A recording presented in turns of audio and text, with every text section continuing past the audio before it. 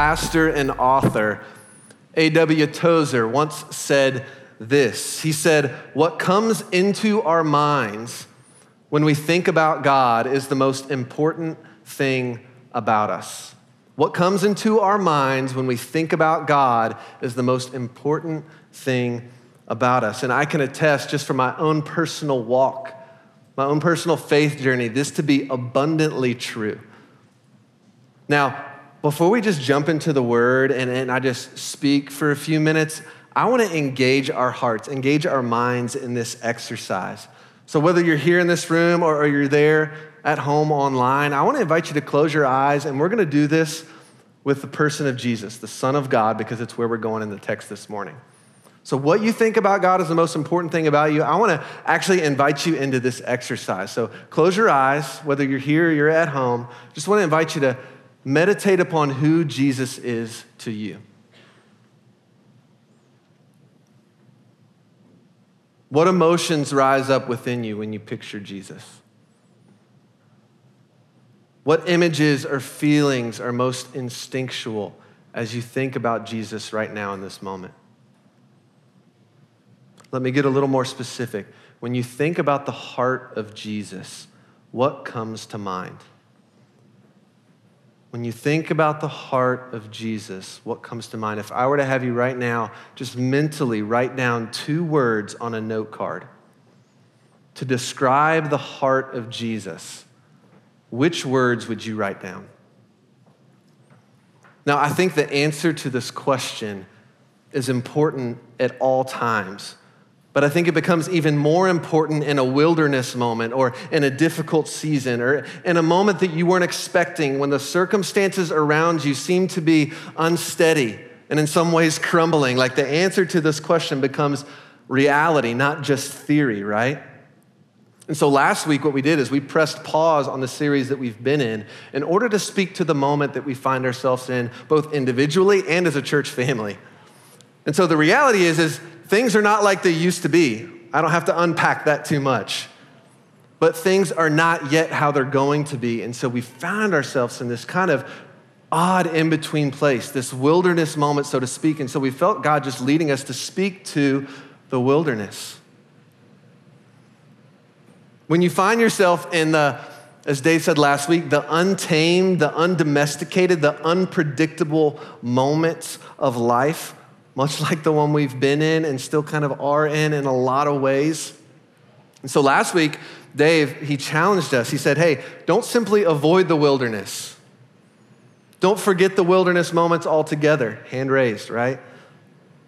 But to learn from and remember what God has done and what God is doing, even in the midst of it. Because the wilderness moments, although none of us would ask for them, none of us would pray them into our lives. Even though we wouldn't ask for them, God has a grace for us even in the midst of them. And if you missed last week, Dave, he unpacked how God will use the wild, the untamed, unpredictable moments to test us, to humble us, to teach us if we are willing to learn. So the wilderness, it can serve a great purpose in our life. It does have a purpose. But you can't embrace the purpose and you can't embrace the potential grace unless you understand and know the heart of the one that's leading you while you're there. Sometimes leading you there in and of itself. So you can't embrace the purpose, God's purpose in the wilderness, unless you also embrace his heart while you were there. You can't understand the purpose unless you also understand the heart. And I think we grit and we bear in order to understand the purpose without actually understanding the heart of the one that it's coming from. And so you can't receive the humbling that we talked about last week. You can't receive the testing unless you understand the heart of the one that's right there in the midst of it with you. And I don't think there's a better passage in the entirety of the Bible that speaks to both the wilderness moments that we find ourselves in, those difficult moments, those hard moments, those moments that we couldn't have ever planned for, and God's heart for us when we are there, than Matthew chapter 11, verses 28 through 30. This is Jesus. It's a good place to turn to in the wilderness, right? This is Jesus' words to a group of people who find themselves tired and weary from the wilderness of life. Let's read these together.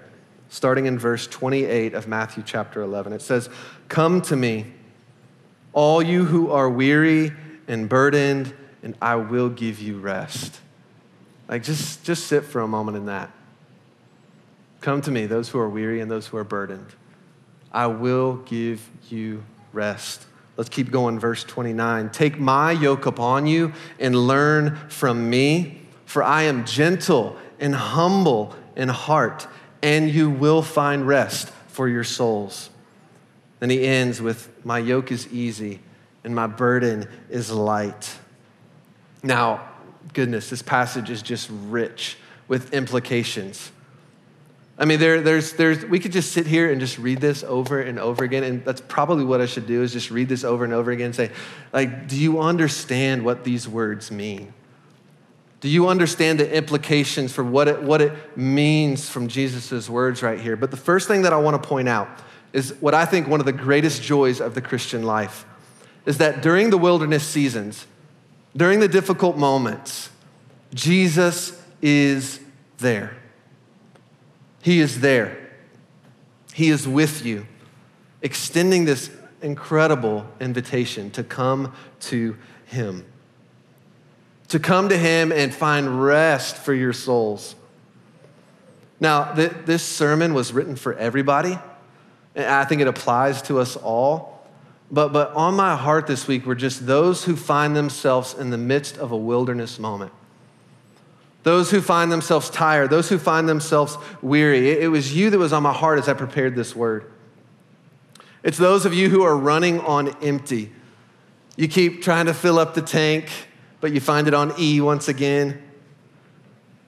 You're frustrated with the way that life is going. You're discouraged, you're maybe cynical. You maybe find yourself burned out on religion. If you find yourself in any one of these places, or any place close to this, or somewhere in between, my hope is that this morning, by the power of the Holy Spirit, because he's here, he's with us, using my very broken words, that you will find in Jesus the very thing that your soul is longing for, whether you know it or not. There's moments I realize it, there's moments I don't, that the very thing my soul is longing for is what we find here in Matthew chapter 11, verses 28 through 30. Now, we have to point out, this is an invitation, right? This is an invitation from Jesus. And the thing with an invitation is you actually have to accept it. You have to accept the invitation here to uncover the beauty of Jesus' heart for you. Because when you accept the invitation from Jesus to come to him, to learn from him, you will discover a heart for you, I promise, that is better than anything you could have imagined. Each and every time that you come to Jesus, you will discover a heart for you that is even better than anything you could have ever come up with.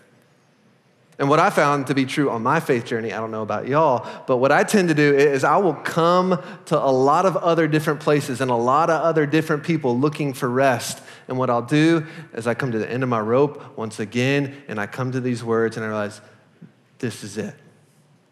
This is where you find it, even in the midst of the wilderness.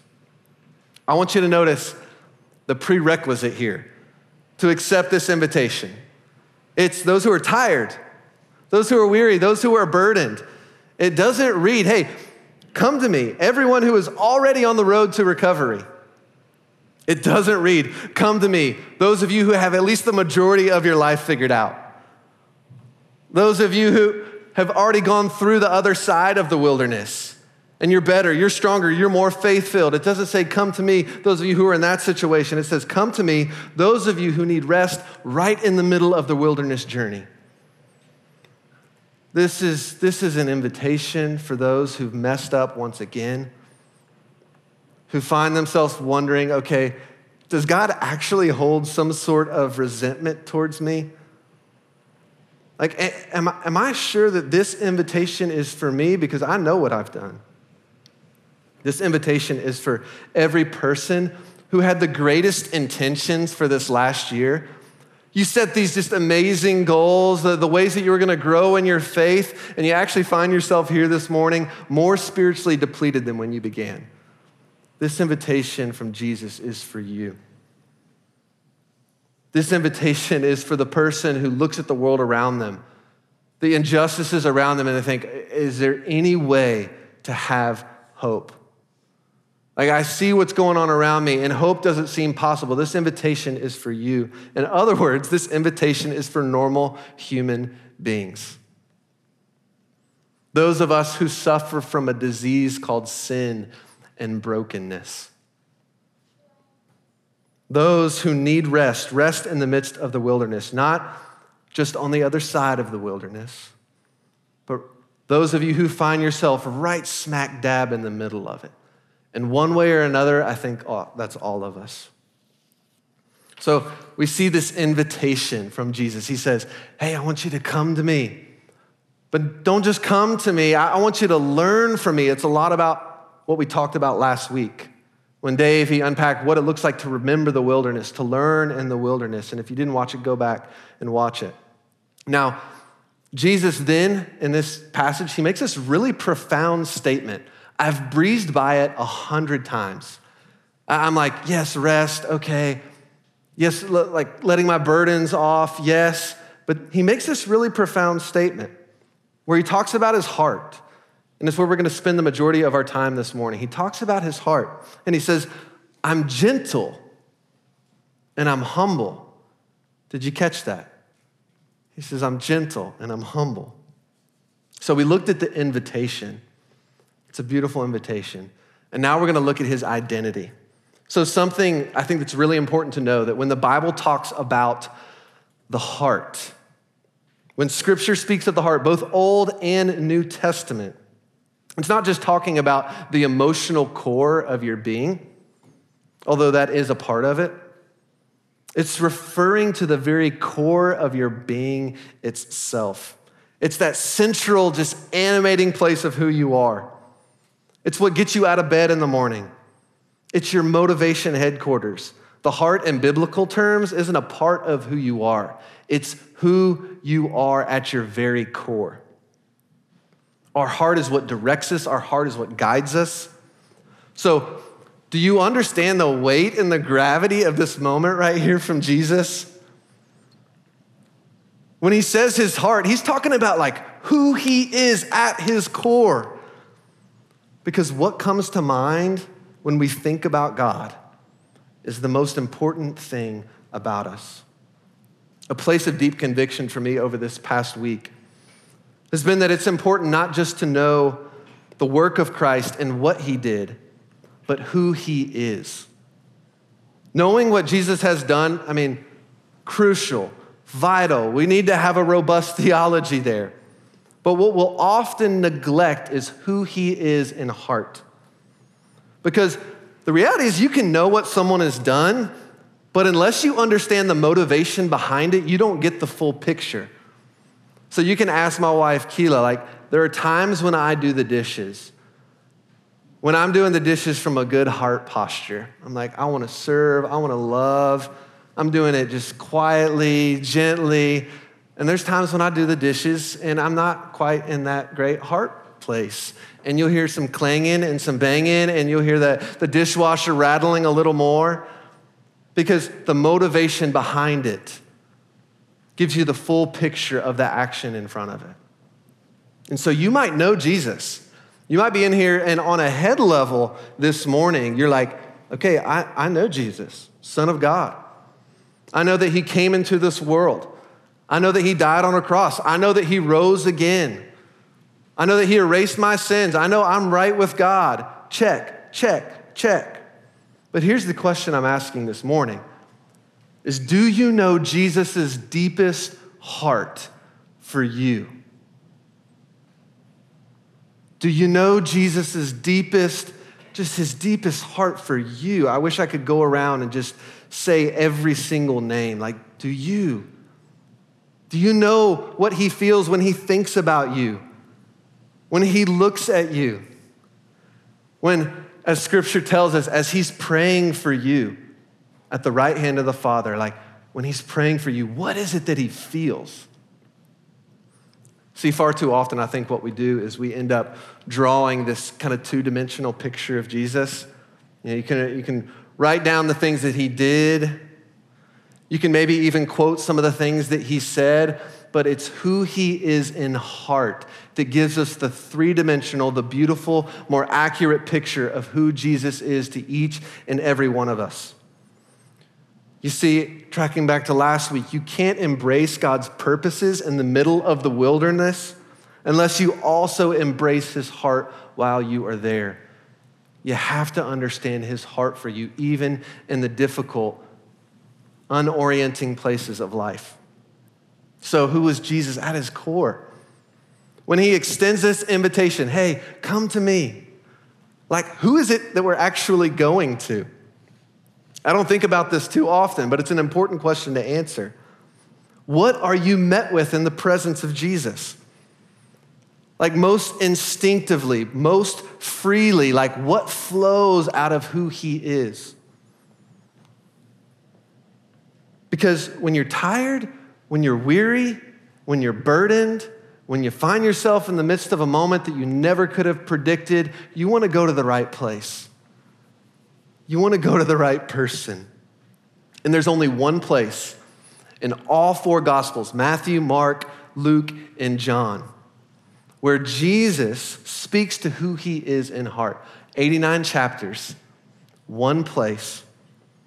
Jesus tells us about himself on a heart level.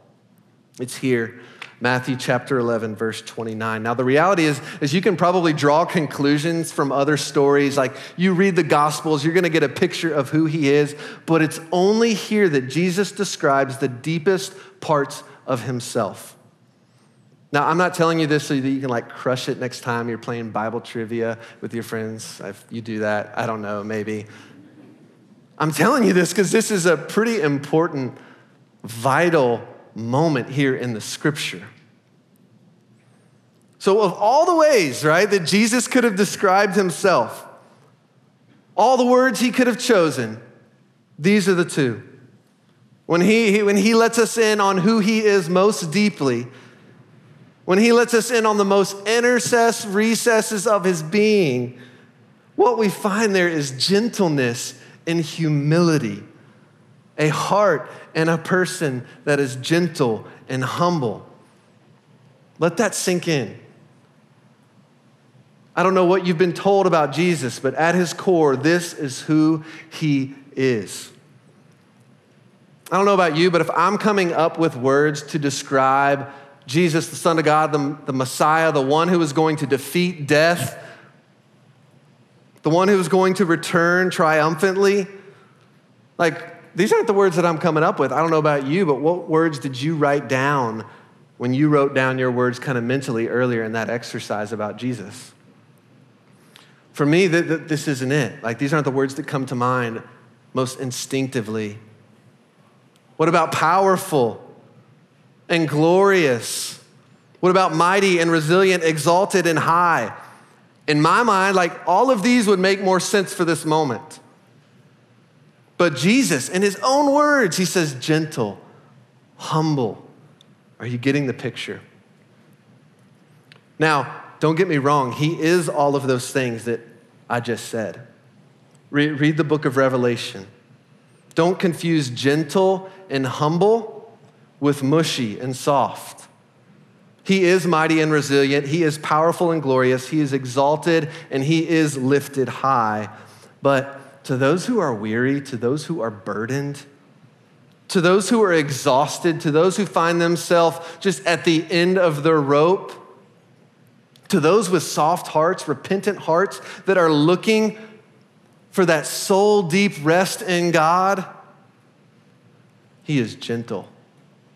He is humble. Look at this word gentle with me for a moment.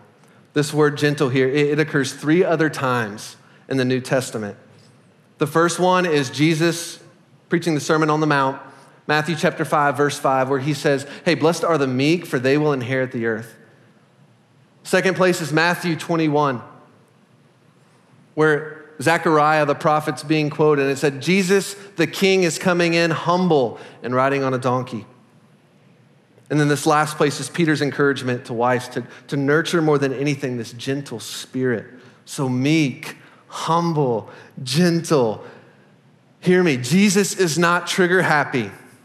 He's not harsh. He's not reactionary. He's not easily exasperated.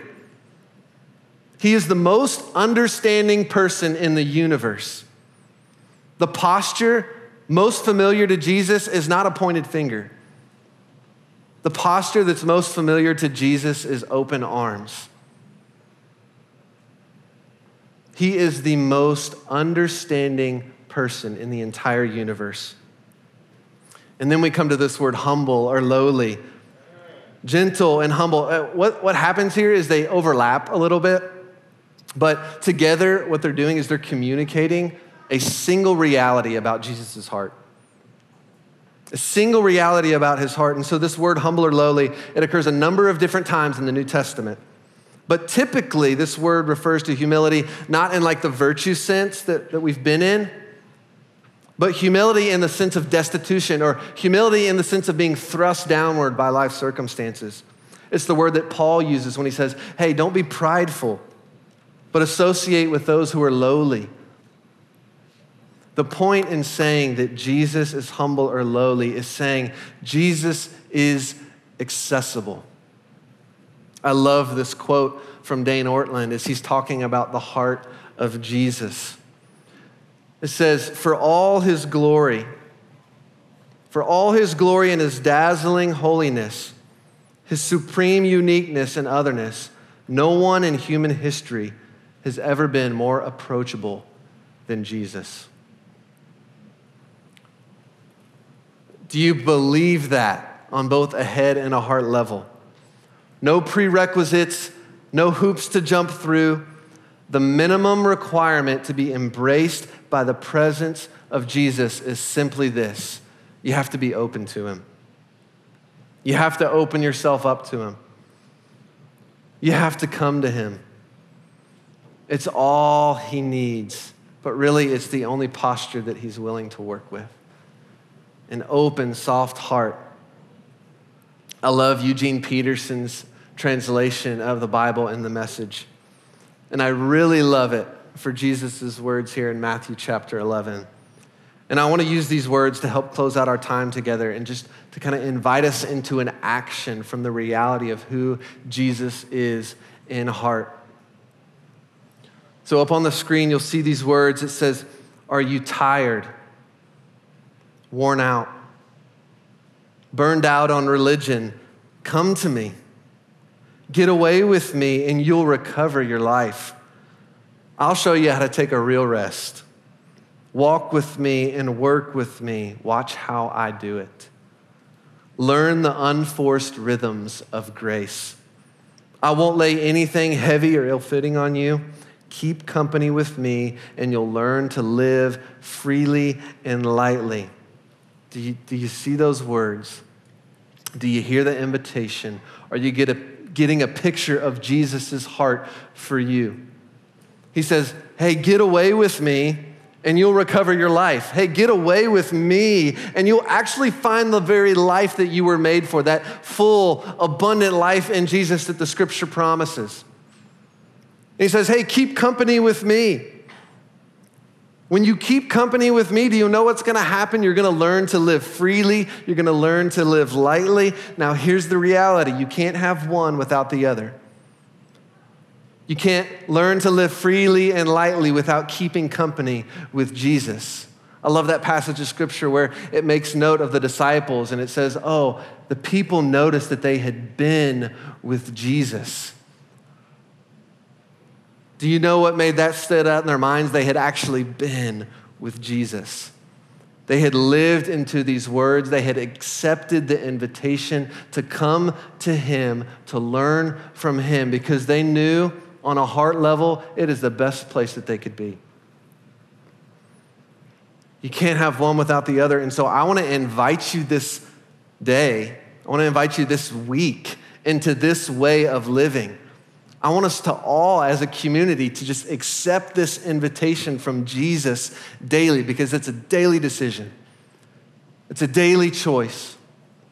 It's a daily activity, mind, heart, body, soul, to come to him and learn to live.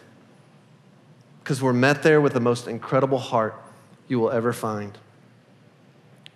So this week, a couple of very specific practices, because I know, like, if you're like me, you're like, amazing, yes, I want that. How do I begin to accept that invitation to come to him? I'm just gonna name a couple of things that have been helpful for me and invite you into this every single day this week. Dave started the homework thing last week, so I'm like, yeah, I'm gonna give homework too, let's do it. So first practice, I want you to read Matthew chapter 11, verses 28 through 30 every single day. You can do it, I promise. Now here's the thing, I want you to read it, then I want you to sit. I want you to read it, and I want you to sit for 5 minutes and just meditate on that passage. Read this passage of scripture every day and meditate on it, think on it, marinate in it for 5 minutes without your phone. You're like, you can do it, I promise. If your phone is your Bible, grab one of these Bibles on the way out if you don't have one. Take your Bible, yourself, with Jesus, read this passage of scripture and sit in it for 5 minutes. What happens when you do that is you start to believe it, not only on a head level, but on a heart level. When you meditate on a passage over and over again, you begin to not just believe it, but believe it in your heart. So that's the first thing. And the second thing I want to invite you to do is not just meditate, not just read, but actually begin to live this out. One of the most practical ways of living out this passage of scripture comes from 1 Peter chapter 5, verse 7, where it says, cast all your anxieties on him because he cares for you. Do you hear that? He cares for you. That's his heart. That's his posture. So what I want to invite you to do is every single day this week, every single moment where you have a burden, you have an anxiety, you are feeling the weight of the wilderness moment that you find yourselves in, what I want to invite you to do is I want to invite you to give that burden to Jesus and literally write it down on a napkin, on a piece of paper, in your journal. Like anytime you're feeling a burden, anytime you're feeling a weight, anytime you're feeling anxiety creep up from within you, I want you to write it down and give it to Jesus. This is what I'll do. I'll say, Jesus, man, I'm feeling the burden of this family situation. Jesus, I'm feeling the burden of what's happening in the world around me. Jesus, I'm feeling the burden of blank, and I give it to you. And I give it to you. I'm choosing to learn from you and not carry this burden any longer. And then if you're like into like the things that help you kind of physically live out a spiritual reality, write it on a piece of paper and literally throw it away. Write it on a piece of paper and throw it away. So if you're like me, you're gonna have a whole stack of Post-it notes where you're like, another burden, here we go, another weight, throw it away. I give it to you, Jesus. And I promise, if you will live into these practices, you're gonna have to make the choice to do it. But if you live into these practices this week, I believe that this passage will start to come alive in your heart, in your life. And here's what I love about what we're getting ready to do and what we do weekly as a church family around communion. Around this moment with Jesus, we're living into this passage. Because no matter where we come in each week, there's this moment in our worship gatherings, whether you're at home or whether you're gathered with us, where we say, okay, Jesus, we're coming to you. All of who we are. No matter where we find ourselves, we're coming to you because we know that is the place where we will find life. That is the place where we will find rest. Because it's in his presence that we find a heart for you that is far greater, far better than anything I could get up here and describe. And the reality is you just have to embrace it. You just have to accept the invitation. So right now, we're going to enter into a time of communion together, whether you are online, at home with a group of people, or by yourself, or you're in this room right now. We're going to commune with Jesus together. And here's one very simple thing I want you to do, is I want you to hand over any burden right now in this moment of communion that you no longer need to be carrying. If there's a weight, if there's a burden, if there is just something that's come up in the midst of this wilderness season that we are in, that you need to hand to Jesus, I want you to do that during this time. Gather with the people you're with and pray for one another. I'm going to pray for us now. And we're going to do that together. So, Father, I am grateful for the invitation from Jesus in these words. Jesus, I'm grateful for the reality of what it means for those who are weary, those who are tired, those who are burned out, those who are finding themselves running on empty, like that you are there, that you are waiting, that you are inviting. Jesus, the reality is I know I can't do your heart justice. I can't do you justice. So I'm asking that you keep taking us deeper into who you are by the power of your Holy Spirit. May we be a church that grasps the depths of your love. Just like that prayer that Joshua prayed out of Scripture to begin, that we would know the height, the depth of your love today and moving forward. And so Jesus, the real, the beautiful, gentle, humble Jesus, will you meet us right now? Will you meet each and every person right now where they're at? By the power of your Spirit, and in your name I pray. Together as a whole church we say, amen. Isn't Jesus amazing? I invite you into a time of communion right now. You can circle up your chairs. You can gather with the people you came with. If you're online and watching with us, I encourage you to take this moment to dig a little bit deeper. So right now, let's jump into communion together as a church family.